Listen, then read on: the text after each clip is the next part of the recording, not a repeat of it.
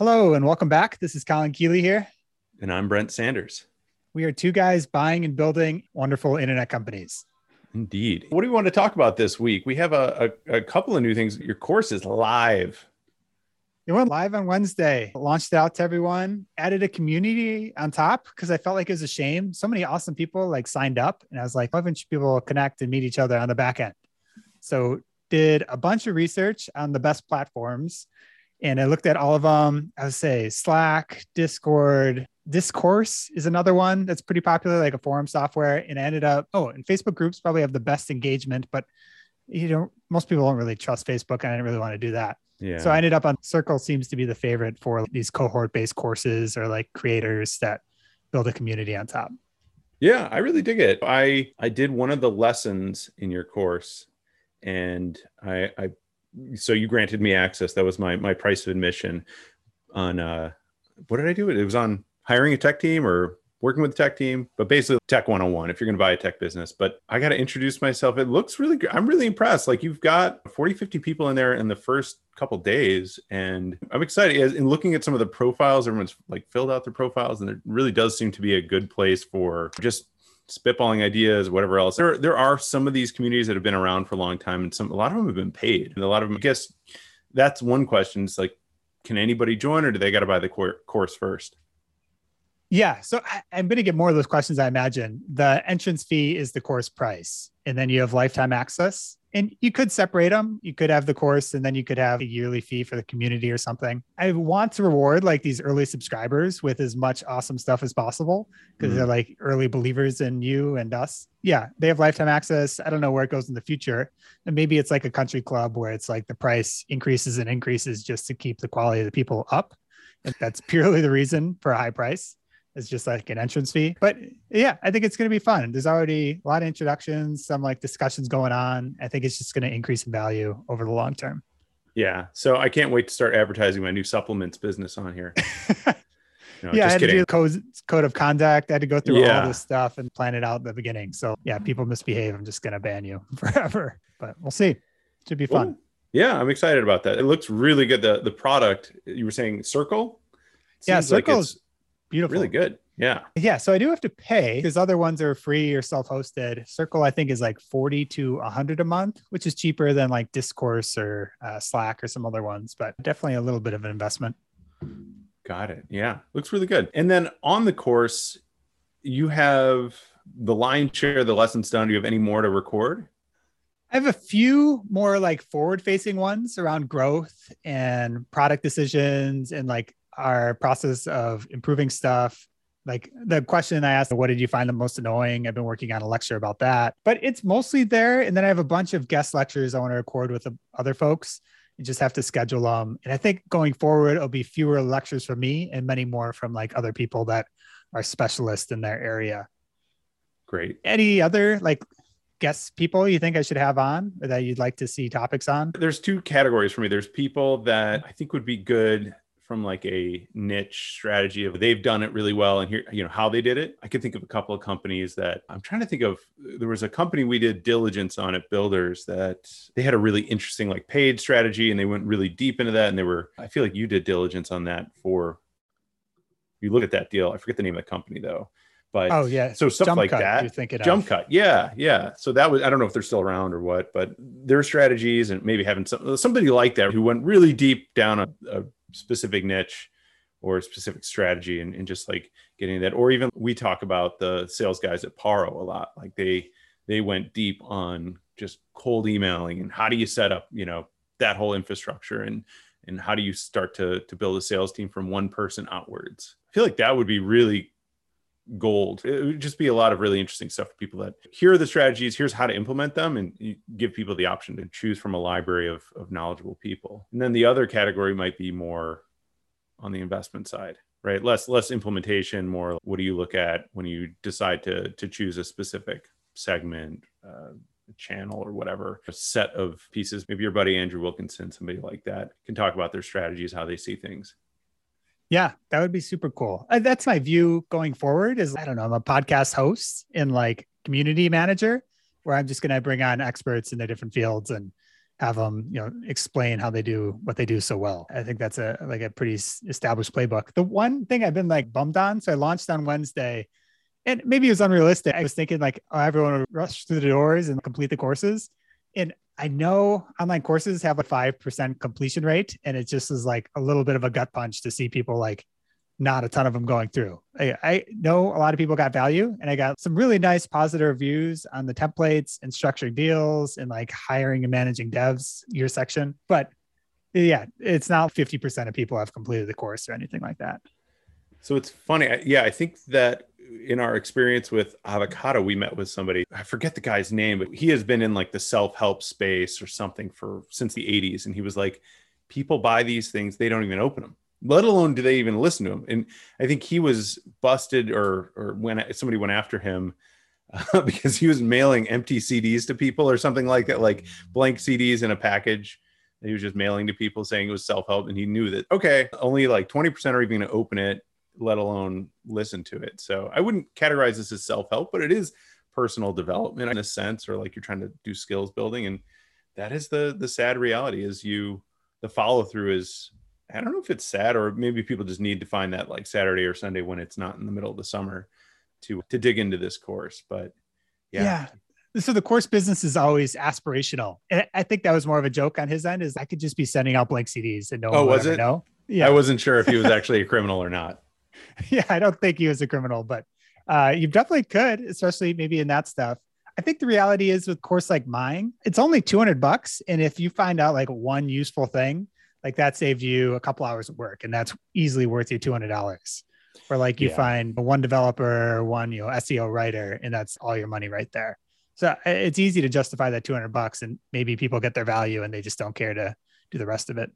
I think the better question is, what are you missing out by, I guess, what's going to hurt you by not taking this course? If you don't do this, you're potentially going to go down some really, the lesser trodden paths, or run into some basic issues. And this is where paying a little upfront to get you down the right channel or like pathway, for example, using the development piece of this. If you get off on the wrong foot with a developer, you're talking like weeks to course correct. And it's going to be thousands of dollars, thousands and thousands of dollars, potentially even beyond that, just if you make the first step incorrectly. So I think this course is full of making the first right step. So diligence, modeling out what your pathway is going to be or trajectory is going to be in a business. It's all full of your first steps. You go deep on a couple of things, but not really. It's not like, here's how you start, middle, and end a business. It's here's how you start, look at the business, buy it, get the deal done. And so it's all the beginning steps, and they're so formative. So that's how I phrase it. That's my feedback on the course in general. It's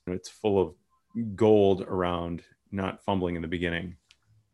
Yeah, that was really my goal, is to shepherd you through the whole process of A to Z, get it done. And this is how we do it. And it's been pretty effective for us so far. So yeah, hopefully everything's been super positive.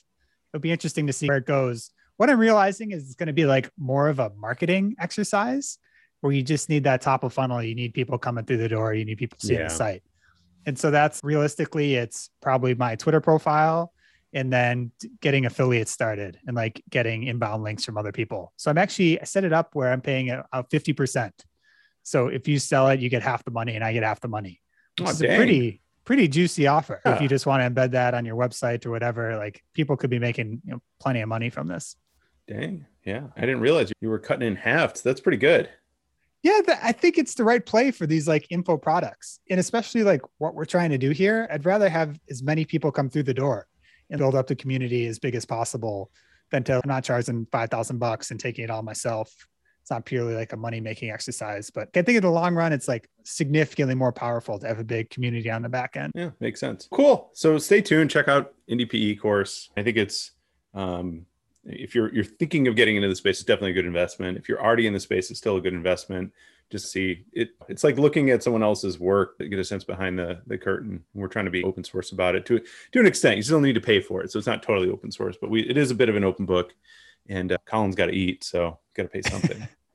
Got to eat. Yes. Yeah. IndiePE.com. Check it out. Is there anything else you want to talk about, Brent? Let's talk about we got a question from somebody about deal sourcing, inbound, outbound, like how we go about doing it, how we balance it. You want to talk about that a little?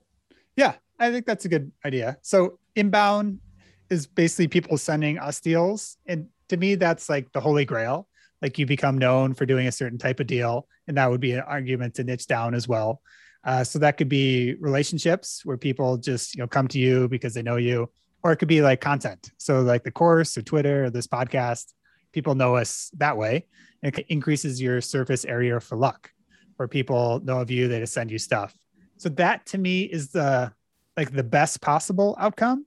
And I think that's like where Andrew Wilkinson is now with Tiny, and he's going on all these podcasts, and it all serves a purpose. Very few private equity people do that. A lot of VC people do that and like get the game on the field. A lot of private equity people are very closed off and very quiet. Many of them aren't on Twitter or anything. It's the two kind of different playbooks. And then outbound is like cold emailing, basically. So building a list building, finding a big list of companies that may be interested in selling or maybe in your market that you'd like to buy, and reaching out to them. And then that is much more of a numbers game. And it also is relationship building over the long run. Like you may reach out to someone that doesn't want to sell now, but maybe they want to sell in 3 years or something like that. Yeah, I don't know. I got to talk about the outbound. Since buying Blink Sale, we get 5 a day or so like that. And it's largely trash. And I think I've heard, we were talking to some other folks who they have similar types of businesses and they decided to list it. And I would imagine that it makes you feel good. Oh, these people want this. I just have a feeling it's like a ton of tire kickers. It's once they realize what the business actually is, it's maybe we want to see a certain dollar amount because they have no idea what you're doing. They have no idea what your financials are. Maybe because Blink Sale was on MicroAcquire, so there probably was some disclosure of revenue and whatever else. So it's probably an idea, but still, I don't know. I don't give a lot of that. I've never crossed my mind. It's never crossed my mind to follow up with any of these people. Yeah. So it is a numbers game though. So it doesn't work most of the time. You only need a few of them to work. And they're like proprietary deals where there's no other buyers in the market. They're just selling to you. So you can get pretty amazing deals.